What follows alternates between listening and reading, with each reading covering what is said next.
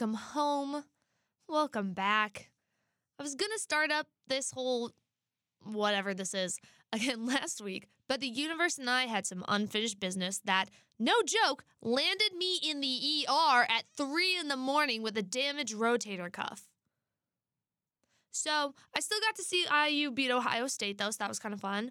The groundhog has decided to abandon us for all of our hope and let us freeze for another 6 weeks of winter.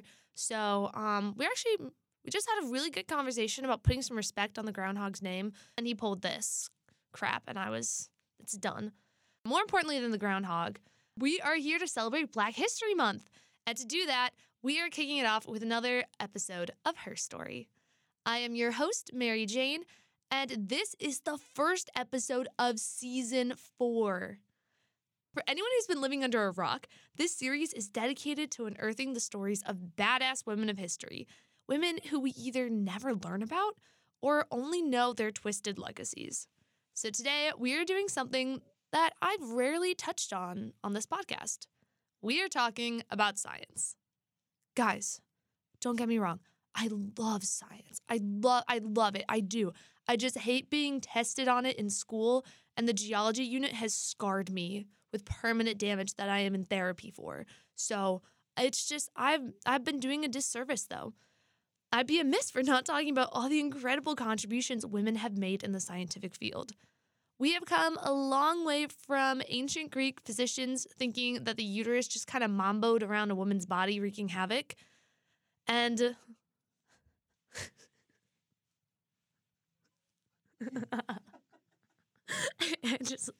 I just made Andrew break, so this is going to be a good episode. I can feel it. Yeah, so that's why women kind of had to become doctors, if that was the framework we were working with. So thank God for female doctors, and that's what we're talking about today. If you were living in the ancient world, or really just like any time before the 21st century, you had more than just annoying men to deal with. You were probably having, at one point or another, to face the idea of leprosy. Also called Hansen's disease, this contagious and highly stigmatized disease met its match in Alice Ball, the American chemist who developed the first successful treatment for leprosy and not only revolutionized medical care, but paved the way for women and African Americans in the scientific field. Alice Augusta Ball was born July 24th, 1892 in Seattle, Washington. The daughter of Laura and James Ball, her mother was a photographer, and her dad was also a photographer, lawyer, and the editor of the Colored Citizen newspaper. Interestingly, though, Laura and James are listed as white on Alice's birth certificate, despite being heavily involved in the African American community for literary groups and advocacy. So this is kind of like a weird thing some of us might not know, but it's been suggested that this was an attempted example at passing to try to remove stigma for Alice throughout her life by saying that she had white parents. As far as I know, Alice was not passing as white, and for anyone listening thinking, wow, MJ is really messing up her nouns and verbs again, passing is when a person is regarded as a member of a different identity group that's often different from their own. So passing can refer to your ethnic group, the color of your skin, even your sexuality. So lots of examples of it, and still prominent today, but very much so because we're looking at the Western world in the 19th and 20th century, which not that great. Alice did, however, have 2 older brothers and 1 sister, and was also raised with her grandfather, who was a very prominent photographer. Alice's family was so good at photography that it suggested that her knowledge of chemicals and different treatments probably came from coming from a family where that was so widely talked about. Alice and her family briefly moved to Honolulu, Hawaii, to see if warm weather would help with her grandfather's arthritis. But unfortunately, Alice's grandfather died not long after, and the family returned to Seattle. Alice excelled in high school and graduated in 1910. And from there, she just absolutely blows my understanding of time, stress, and the periodic table out of the water. Alice earned a degree in pharmaceutical chemistry in 1912. That's 2 years after she graduated high school, ladies and gentlemen. Then a degree in pharmacy in 1914, both of them from the University of Washington.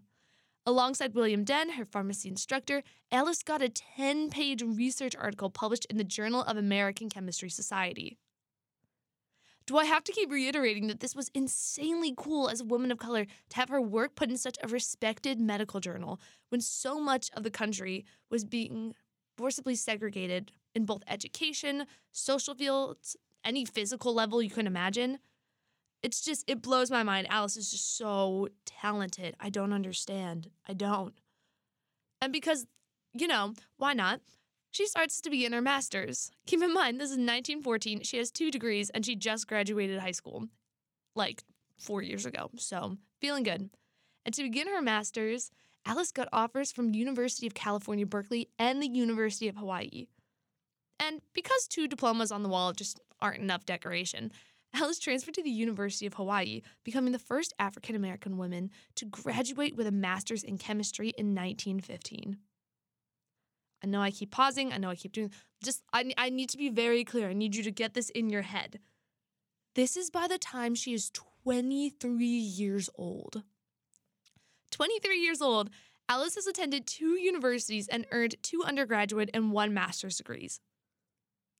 I'm 21 and I can barely remember to tie my shoes in the morning. Oh, and because she's a literal genius, she gets offered a teaching position at the University of Hawaii as their first female chemistry instructor. At 23 years old. The theme today for Alice kind of just is the grind don't stop. Because as soon as she graduates, she gets right into work. A doctor at Kalihi Hospital in Hawaii heard about her master's thesis about kava plants and reached out to her about needing a research assistant. Alice starts to research at the university for what we call Hansen's disease, aka leprosy. Leprosy is an infectious disease that has been around for thousands of years, damaging the skin and the nervous system. There was a lot of stigma around the disease. So today, if you have Hansen's disease, it's usually curable with treatment in about under a year. And this is what we owe to Alice. Alice found a way to use extract from the chalmurga tree, which is an Italian and Chinese traditional medicine. The chalmurga tree was traditionally used as a salve for treating symptoms of leprosy, but Alice found out that putting it into an injectable solution would be much more effective and able to alleviate symptoms. Alice successfully separated the oil into a fatty acid, changing the molecular weight to make the solution into a watery injectable form. I probably just said all of that wrong because this brain functioning level is so far above me. And if you are a chemist, please know that I tried. Basically, she was awesome. And Alice's rigorous work led to what we now call the Ball method. Her injection was able to alleviate symptoms of leprosy and was the highest form of treatment for the next 30 years until the sulfone drugs were introduced to treat Hansen's disease. But how successful was the Ball method? Let's check in. Thanks to Alice's creation, patients around the world were able to be discharged from their hospitals. Most people with Hansen's disease were living in isolated communities in quarantine, unable to return to see their families and homes. Molokai, Hawaii's leprosy colony, was created by King Kamehameha V to isolate those afflicted with the disease. All in all, 8,500 people were exiled and then legally declared dead by the Hawaiian government to go to the colony, never to return. They basically died there. And in many communities around the world, conditions were very terrible. Disease was rampant on top of Hansen's disease. It was awful. The disease literally had no cure, and thousands died of it each year. But the Ball method actually allowed them to return home to their families and not be contagious. In 1920, the American Medical Journal reported 78 patients had been discharged from Kalihi Hospital thanks to Alice's work. And Alice is 23 years old when she develops this. Yeah, 23. 3 degrees, research publications, saving hundreds, maybe thousands of lives, all in the span of a year, couple years. And it's all because of her work developing the Ball method. So this is all just pretty awesome, right? She's just a badass, science, incredible things. We're going to bask in that for like 10 more seconds.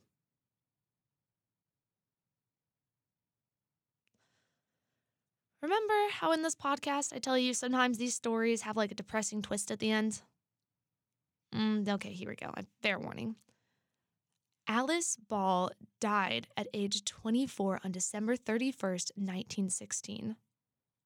And I know what you're thinking. How did this tank of a genius fall, and whose ghost am I summoning with a Ouija board just to beat the shit out of it?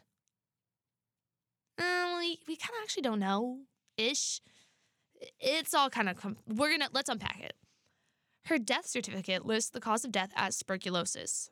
But considering they're still kind of figuring out science at this point, we're all pretty sure it was not tuberculosis.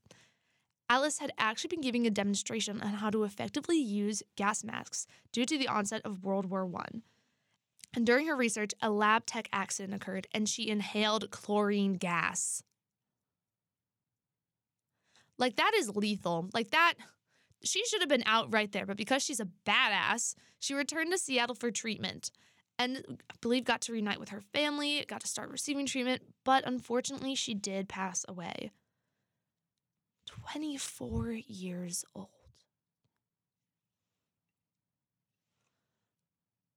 So we're going to go back to pencil and paper really quickly because my computer was not working last night. So I'm just going to be, if you hear any flipping or scratching, that's just what that is.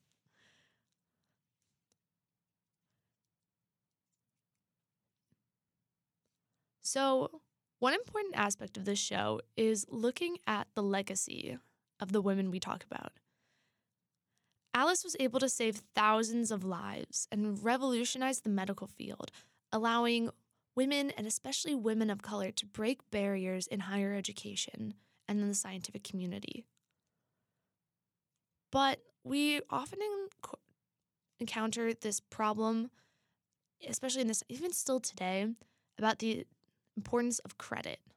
So when we're looking at legacy, credit is where the main battleground for remembering these women occurs.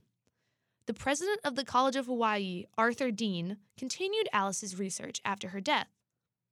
King. Except he never gave her credit. He took the whole thing. And then you're like, Mary Jane, like maybe he just forgot to write her name down. No. He renamed it the Dean method.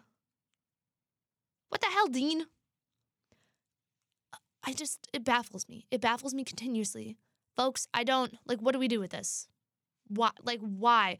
What was in his brain? I don't get it.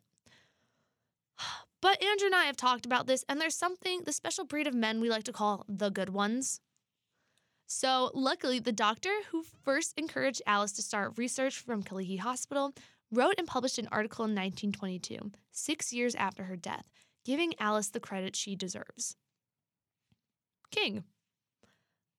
But unfortunately, Alice's name was mostly lost to history until historians at the University of Hawaii, including Catherine Takara and Stanley Yui, uncovered Alice's research in the archives, like deep in the archives of the school, and realized she was the one to manufacture the Ball method. The school has now honored Alice with a plaque in 2000 under the only Chalmorga tree on campus, making sure to highlight her importance in the field and her legacy as the university's teacher and researcher. And since then, accolades have just been pouring in. She now has a park named after her in Seattle. A short film about her work premiered at the Pan-African Film Festival. And the University of Hawaii students are now challenging Arthur Dean's legacy because he sucks. Alice Ball Day is celebrated every February 28th after Governor David Ige signed a proclamation honoring her throughout Hawaii. She now has a satellite named after her. An actual launched satellite in the good old sky. Like Alice Ball is looking out for us, guys. She really is. And now her name is celebrated along the likes of Florence Nightingale and Marie Curie, for incredible women who broke boundaries in science and the medical field. This was a hard episode to research. Number one, because unfortunately she did pass away so young that there's not a whole lot about her personal life we could have uncovered, and they're only 24 years. Man.